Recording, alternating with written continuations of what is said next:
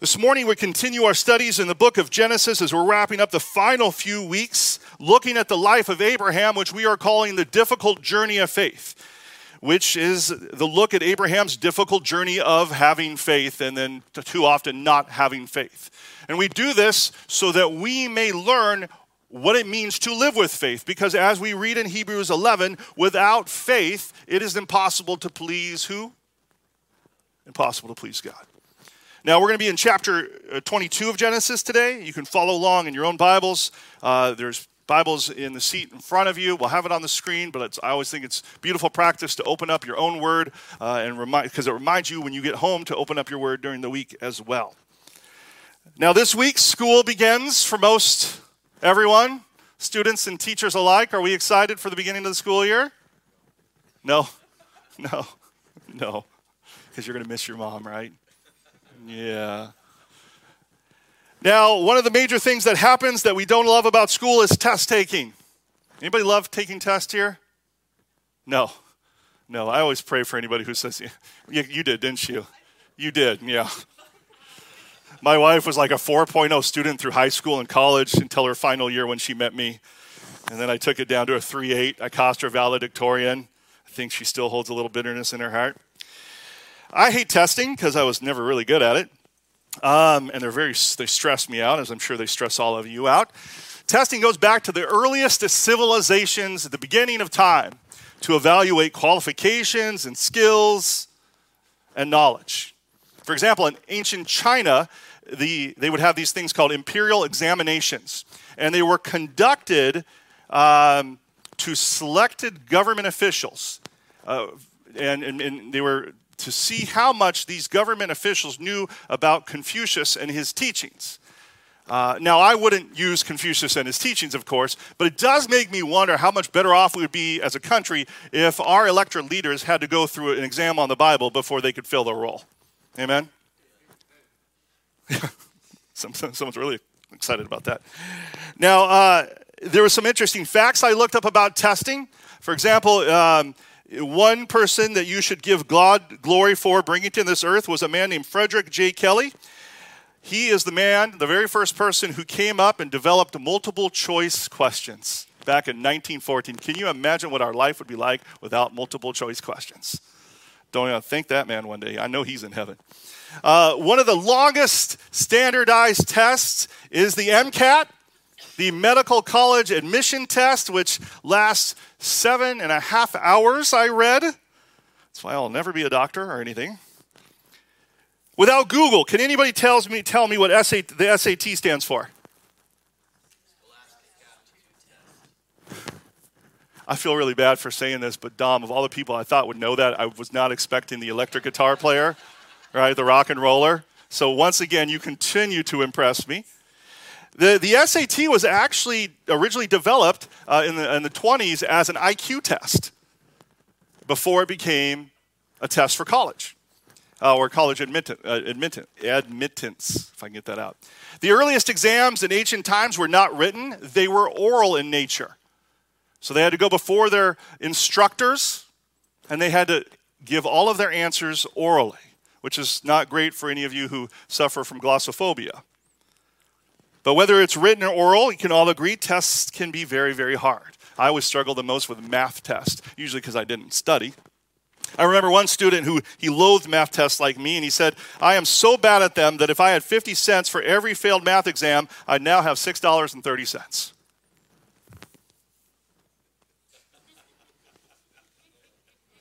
Some of you are Googling glossophobia right now. That's why you didn't get that. I bring all these fun facts and this history up here because today we're going to see Abraham take a test. We are going to see him take the hardest test that any person on this planet has probably ever had to take. Genesis 22, starting in verse 1. After these things, God tested Abraham and said to him, Abraham. And he said, here I am. God said, take your son, your only son Isaac, whom you love, go to the land of Moriah and offer him there as a burnt offering on one of the mountains on which I shall tell you.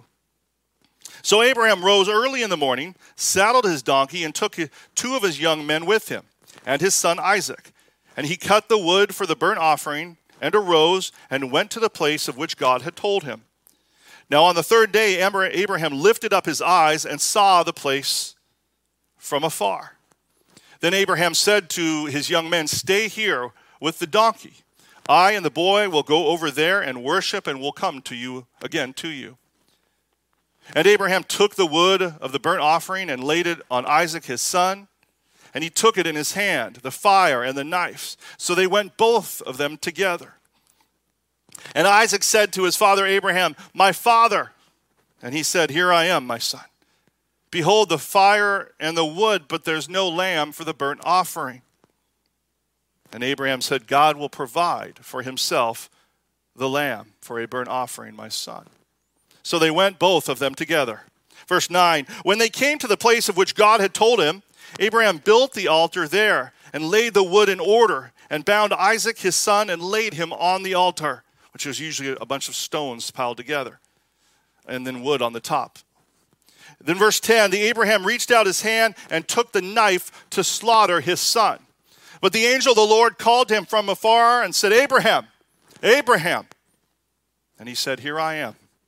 He said, "Do not lay your hand on the boy or do anything to him. For now I know that you fear God, seeing you have not withheld your son, your only son, from me." And when Abraham lifted up his eyes and looked, and behold, behind him was a ram, caught in a thicket by his horns. And Abraham went and took the ram and offered it up as a burnt offering instead of his son.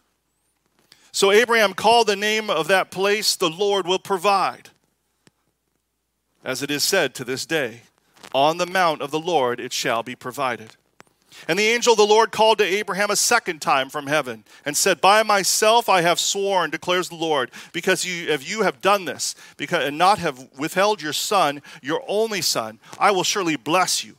I will surely multiply your offspring as the stars of the heaven and as the sand that is on the seashore. And your offspring shall possess the gate of his enemies.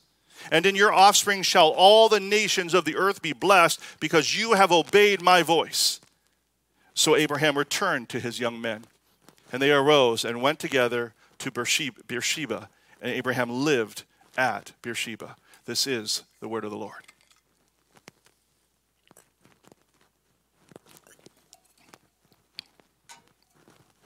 If you sit here today as a Christian, as someone whose faith is in Jesus Christ as your Lord and as your Savior, as someone who believed that Jesus Christ died and arose again for your sins of which you have repented and turned to him, you must know, be prepared, and expect that your faith that you have in your life will be tested. All throughout the Bible, you see God testing his people. You see it here with Abraham. You see it with the Israelites in the wilderness. You see it with Gideon when he had this army to go up against another army, and God kept whittling down the army so everybody would know that it was God who brought the victory. You see it as Jesus is led into the desert. These are just to name a few. And there's no verse that I can find in the Bible that says that at some point God decided to stop testing his people. So we should not be surprised when our faith is tested. Now, I don't think any of us are going to ever be asked to sacrifice our firstborn. There's a lot of cultural and historical implications which we do not have the time to go into. And there were special circumstances, which we're going to see at the end of our message, for what God is calling to Abraham to do. But I don't think we're going to ever have this call put on our lives, thank God. Thankful for that, Evan? Yeah. But you will be tested nonetheless. Now, when preaching a message like this, people sometimes ask me, how do I know when it is God who is testing me? And I have asked myself this question, but as I've thought about it more and grown in my life, I do not think it's a question that we should ever be distracted by. Too many times in our lives, things happen to us, and then we're like, why is this happening to me? Where is this coming from? And in reality, it's just a distraction. Because unless God appears to you in some supernatural way, which is somehow how he often communicated with Abraham, you never really know when God is testing you, has orchestrated a test for you, or where he is just allowing the natural course of life and your faith to provide an opportunity for you to be tested. I mean, I guess the other way you would know is like the Word of God. If you're ever reading something in the Bible and it tells you to do something or not do something, in that moment, you're being tested of whether you're going to be obedient. Like 2 Corinthians 9, it says, whoever sows sparingly will also reap sparingly. Whoever sows bountifully will reap bountifully. Each one must give as he has decided in his heart, not reluctantly or under compulsion, for God loves a cheerful giver. So let's say you're reading that as a new Christian, and you realize that you're not giving to support the work of the Lord, you're not supporting your church or missions or you're supporting the poor. And in that moment, when you read that and the Holy Spirit's knocking on your heart, there comes the test of whether you're going to be obedient to God or not. So that's another kind of test that might come directly from God. But once again, I think it's a distraction when we're trying to figure out why something is happening. Because no matter where it's coming from, what is important remains the same. And that is how we respond. How we respond. And here's the crazy part. You and I, as Christians, should have a desire. We should want to be tested. We should welcome testing. Look at David here in Psalm 139. He says, "Search me, O God, and know my heart. Know my thoughts. See if there be any grievous way in me, and lead me in the way that is everlasting." When is the last time you have prayed a prayer like this? God, show me any darkness in my heart. Show me any sin in my heart. Show me where I lack faith in my heart. When is the last time you prayed a prayer like this? I can't remember the last time I prayed a prayer like this. And this week, as I realized I don't pray a prayer like this, it scared me to pray this. I'm like, I don't want to know. But we should want to know. We should want to be tested. Why? Because as Adrian Rogers once said, a faith that cannot be tested cannot be trusted. Even though testing is usually a negative thing that we do not enjoy, they serve good purposes. They reveal what we know. They reveal how well we can apply what we know. They reveal if we are ready to move on, or if we have lessons that we need to repeat. Testing serves good purposes in our lives. Now, when it comes to God, there's an extra purpose that it serves when he tests us or allows us to be tested that goes beyond the purpose of a normal test. And that is his tests reveal if we have any idols in our lives. They reveal if we have any idols in our lives. Tim Keller once gave a great definition for God. He said that God, and we all have one, is the non-negotiable thing in your life. That's your God. Whatever is most sacred in your life, whatever is important above everything else, whatever you will say yes to, and you say no to everything else that touches this, that is what your God is. When people say that I'll come to the God of the Bible, as long as he doesn't ask me to stop this or to start this, then you're not coming to God at all. What you're saying is, this is my God, and I'm happy to read my Bible, and I'm happy to pray, and I'm happy to go to church, as long as he helps me get my true God. Whatever that real God is. It could be your family, it could be your beauty, it could be your control, it could be your job, it could be money, it could be power, whatever it may be. The Bible calls those things idols. Anything that you love more than God. Because when you come to God and you say, I am acknowledging, Lord, you are my Lord and Savior, and I'm going to start living for you. He says, good, now give me everything. Matthew 13, verse 44 says, the kingdom of heaven is like a treasure hidden in a field, which a man found and then he covered up. Then in his joy, he goes and he sells everything that he has and he buys that field. Verse 45, again, the kingdom of heaven, it's like a merchant in search of fine pearls, who, on finding one pearl of great value, went and sold all that he had so he could buy it. God requires everything of you when you follow him. And if you're not willing to give him everything, then he is not truly, ultimately, your God. That's why being a Christian is one of the hardest things, is the hardest thing you'll ever do, because you have to deny yourself. And I point this out because, and especially the idea that being a Christian is the hardest thing you'll ever do, is because giving everything to God is a horribly painful and scary process. I mean, if there's anything that this story of Abraham and Isaac teaches you, it's that this God that you have, there is no limit to what he will ask you for. There's no limit to what he'll ask you to do. There is no limit to what he'll tell you to stop doing. And even though he's in the process of saving you, it can often feel like at first he's in the process of killing you.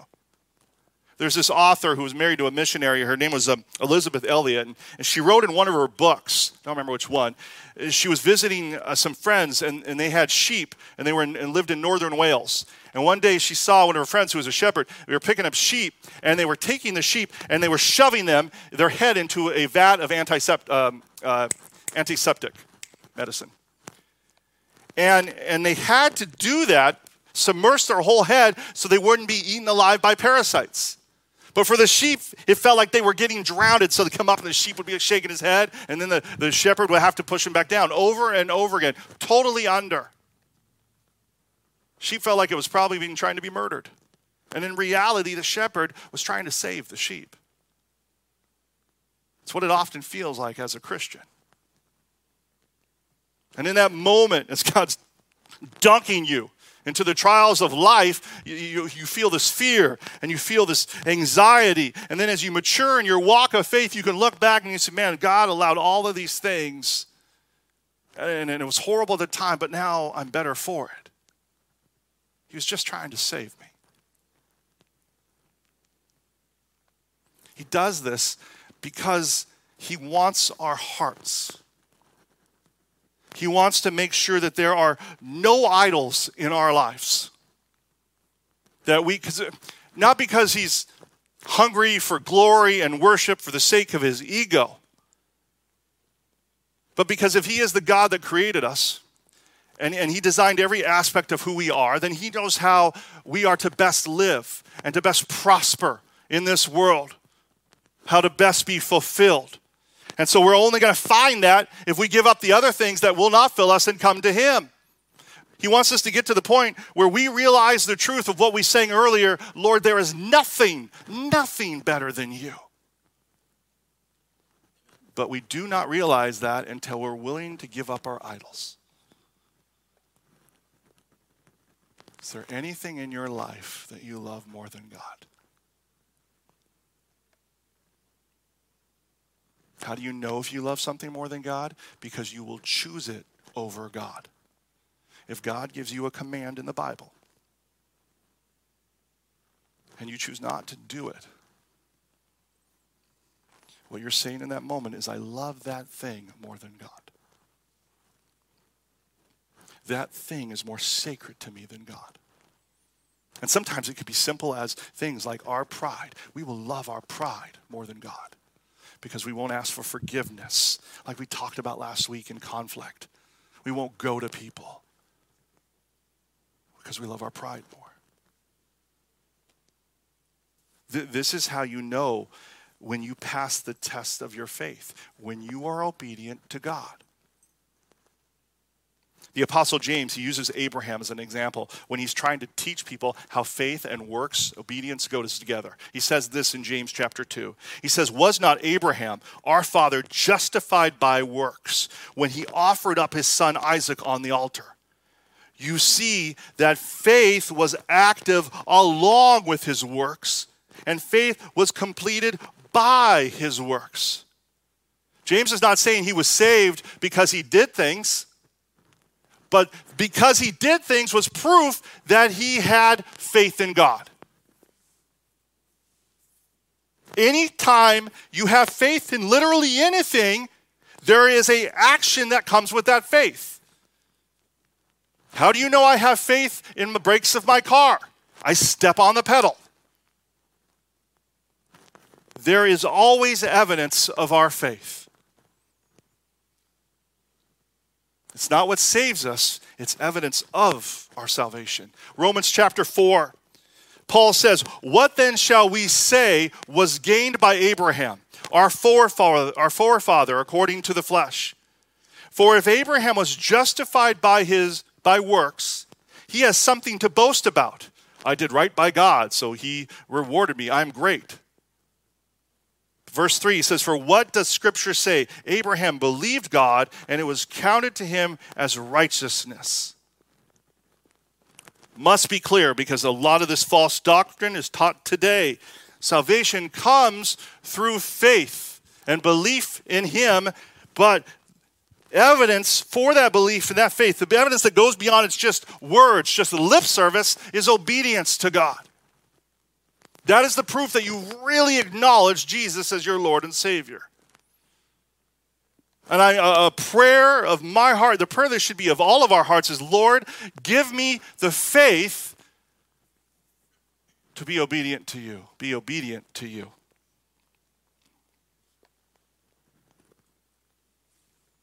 But this is a pretty severe ask, right? There's a difference between this when God tells us and says, hey, go to church on a regular basis and be with other believers and hey, offer your son to me. How could Abraham be obedient? This is an important question to know, because in an area where we struggle with obedience, this is what gives us the answer of how to have that faith and say yes. Well, first, he trusted in God to provide. He trusted God to provide. Verse 7, Isaac said to his father Abraham, "My father." And Abraham said, "Here I am, my son." He said, "Behold, there's fire and the wood, but there's no lamb for a burnt offering." Verse 8, Abraham says, "God will provide for himself the lamb for the burnt offering, my son." And so they both went together. Abraham was depending on God. The only thing he could depend on. He couldn't depend on his feelings. I can only imagine the terrible pain that he had contemplating the slaying of his child. He couldn't depend on other people. Sarah was not there. Probably didn't. I don't even know if he told Sarah. I'm not sure she would have been down with this. She was a feisty girl, as we've seen. His two servants were back at camp. In those moments, all he could do was depend on God. Let me show you how he depended on God too. James chapter 2, verse 19. He, Abraham, considered that God was able even to raise him, Isaac, from the dead, from which, figurative speaking, he did receive him back. So Abraham goes up that mountain knowing that God might allow me to kill my son, but he can raise him from the dead. He's going to come through. I mean, what does he say to his servants? He says, hey, you guys stay here. We're both going to come back. Why does he say this? Because he believed God. And I love this because I don't believe, if I remember, unless I forget a part of one of Abraham's story, that he ever saw anybody come back from the dead. I don't think it's recorded. But so he's thinking really outside the box here. And I think to myself, how easily we never think outside the box with God. When something is gone, we think it's gone, not realizing that God can bring it back in some better way. We've put God in the box when he's really outside of it. God made a promise to Abraham. And so Abraham's going like, God's going to make a way. Even if it's totally unexpected. This thought is repeated by Jeremiah the prophet, where he says, "Behold, I am the Lord. The God of all flesh. Is anything too difficult for me?" When God is testing you, or he's allowing you to be tested in life, are you thinking outside the box? Do you dwell so much on what is happening, and it's so firm in your life, the negative consequences of what's happening, that you don't even pause to think, man, what could God be doing with all of this? How could he come through? I think one of the best things that people can do is when they're going through a really hard test is to think, man, just to daydream about what are all the things God could do. I remember someone taught me this years ago, so I do it now and again. And it just reminds me, instead of dwelling on this, I'm dwelling on the God who's bigger than whatever this is. You with me, church?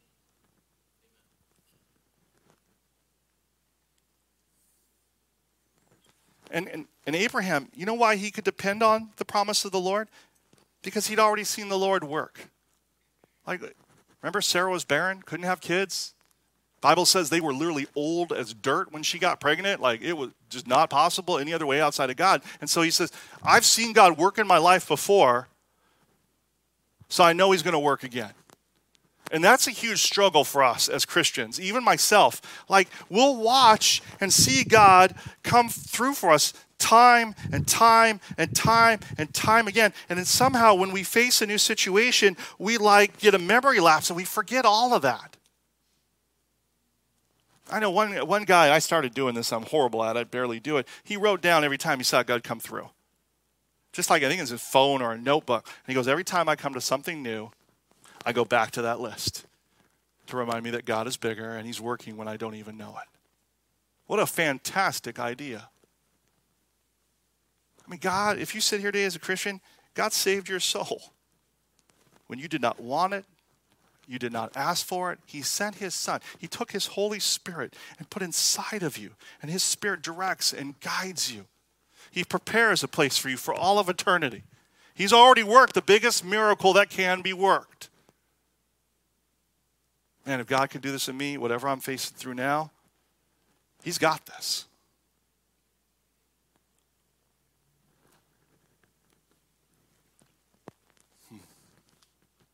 You know, and I want to say something especially to dads. I love how Abraham is teaching his son to have faith. And I think sometimes Isaac doesn't get enough credit here. Because Isaac, it wasn't like he was a baby or a child. He was older. He was old enough to understand, we have no sheep for the sacrifice that we're making to God. And he was old enough to carry enough wood up the mountain. So he's probably at least a teenager. Some think that he might have been up into his early 30s. We don't really know for sure. But he was old enough that, he could have put up a fight for all of this. But like me taking, Evan up the mountain with me and okay, Evan, lay down. I'm going to tie you up. I'd have a little trouble with my 6'5" son there, right? Abraham was old too. He was dirt old. But yet Isaac trusted his father and the God of his father. And I wonder how much of it came because of what Abraham had poured into Isaac. Verse 7, once again, we'll go back to it. He says, there's wood, there's fire, but there's no lamb. And then in verse 8, he says, God will provide. For every father here, whether your kid is 3, 13, 33, 53, I pray that we would be the kind of men that would teach our children that when whatever comes our way, whatever comes their way, that they would learn from us that God will provide.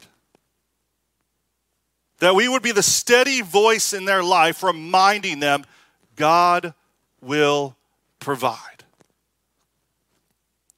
I pray that they would see men of faith. Even in our failures, God will provide. Amen, men? Now listen, I want to be careful here because I don't want to pretend that this was easy for Abraham. Sacrifice your son. You got it, God. Isaac, let's roll. He was human. And we all know what it's like to have faith and say, you know what, I believe God. And we have this faith that we cannot see and then have it be in tension with the emotions and the events of life that we can very well see. And we all know that wrestling that goes on inside of us. I can only imagine the turmoil that Abraham must have went through for those 2 days that he's traveling with his son. It says in Hebrews chapter 11 that by faith Abraham, when he was tested, offered up Isaac, and he who had received the promises was in the act of offering up his only son, of whom it was said, through Isaac your offspring shall be named. I mean, remember, Abraham and Sarah could not have children. She was barren. And then God came along with this promise that they would have a son. Eventually, later, they told him his name would be Isaac, that through Isaac, he would have so many offspring, Abraham and Sarah, that you couldn't even count them. More than the stars in the sky, more than the sand on the seashore. And that the entire world would be blessed. And then for 25 years, nothing, no child. 25 years. Imagine having a promise that meant the world to you and waiting over 2 decades for it to be fulfilled. And they had so many ups and downs in those 25 years. And then the moment comes, his son is born, the son he's been waiting for. He can hold him in his arms and touch him and hear him breathing for the very first time. The fulfillment of God's promise. You remember reading the last chapter, the joy of his wife. Now, any of you who have gone through miscarriages or struggled to have children, you know, and then you were able to finally to have one, you know the joy of finally being able to hold a child that you can call your own. I remember when Evan was born, Maria and I it'd been 5 years of us trying to have kids, and 3 miscarriages later, and the ups and the low downs from that heartache. And then for the first time, I got to hold Evan, our little pirate baby. He came out with one eye open and one closed, and he just kept that way. I think it was too bright for him. And it was just our little pirate. And like for the first time, I could hold him. I could feel the warmth of his little body. To see the joy, the endless joy on my wife's face. And that's why we gave him the middle name Nathaniel, which is the Welsh version of the name John, which means that God remembers. God has given. If God were to ask the same thing of me, I don't think I would have done what Abraham did. I hope I would have. I'm just asking myself, Lord, how did Abraham get to the point where his faith could override his feelings and his fear and his emotion? We all know promises of God. We've all read them, and yet then when the testing comes, we turn away from them. How is he different? I think he's different because of the way that he answered his son. When his son said, hey, where's the sacrifice? As he went up to that mountain, he didn't say, look, I'll provide a sacrifice. I'll find the lamb, Isaac. Don't worry, I got it. No. That was not what was in his heart. That was not what was driving him up that mountain. He said, no, God will provide it. He said, God is going to do it. God will see to it. And it's not just the fact, what kept him going, kept him moving forward in obedience through the struggle, the probable struggle. It wasn't that God had just made promises. It was the fact that God's promises were dependent upon God. Too often we look at God's promises and then we look at our failures, and somehow we believe that our failures are more powerful than God's promises. God says he works all things together for good for those who love him, are called according to his name. All things. There's no exceptions. So that means even in our sin and our failure, as we look to him, he can use them for his glory. And so he's walking up that mountain, and I think he just said, man, God's going to do it. God's going to do it. God has to do it. He has to come through. He has to provide. And I think that's the person who passes the test, who walks in obedience, who constantly preaches to themselves, God's going to do it. He's going to provide. He's got this. He's God. He. Nothing about I.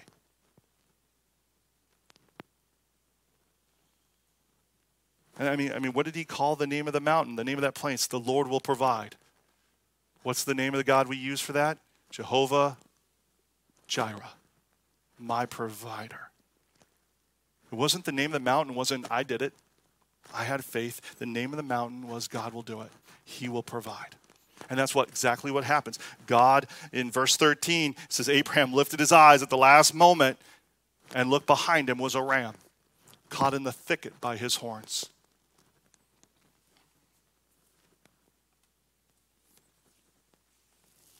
Sometimes God, actually, it feels like God always does. He'll wait till the last second to send help.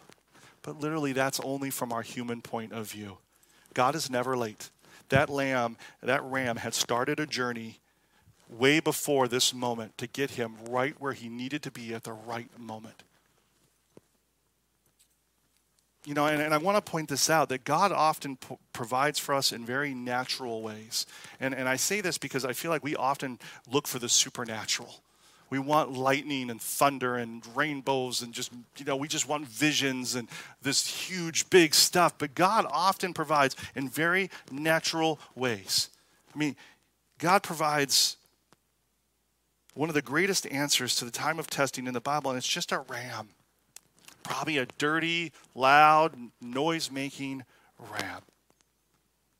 Just in need. And he does the same for us. He will provide what we need right when we need it, when we look to him. Now, I've had some people say to me, this is pretty mean that God would do this. Pretty severe. And God does do severe things in the Bible. But it's for a purpose. Romans 15:4 says, for whatever was written in former days was written for our instruction, that through endurance and through the encouragement of the scriptures we might have hope. So there was a point to all of this. God had a message that he was sending, a foundation he was laying. And the foundation that he was laying was the principle of substitutionary atonement. That means the idea of one taking the place of death for someone else. This entire story is laying the foundation for Jesus Christ, who was the Lamb of God, who took away the sins of the world. If there were ever a greater picture of Jesus Christ and God the Father in the Old Testament, it is right here in Isaac and Abraham. Abraham, who willingly sacrificed his son like God the Father did. And Isaac, like Christ, who was willing to be sacrificed. Jesus said to the Jews in John 8, your father Abraham rejoiced to see my day, and he saw it and was glad. Abraham saw Jesus' coming in Isaac's birth. And on that mount, he saw the death of Jesus Christ and the resurrection. That for whoever believes will have eternal life in heaven. The beauty of the Bible, the beauty of the stories, the severity of the stories, they're all meant to teach us something. This story teaches us that God sent his son to die for us, that we may find new life and hope in him. And because of that new life and hope that we find in him, there should be no idol that we're willing to hold on to above him. that there's no part of our life that we should be willing to hold back, that there's no test we take where we cannot depend on him to provide, that we, like Abraham and Isaac, may show those around us the glory of God the Father and Christ the Son, that they may find salvation in him as well. Amen.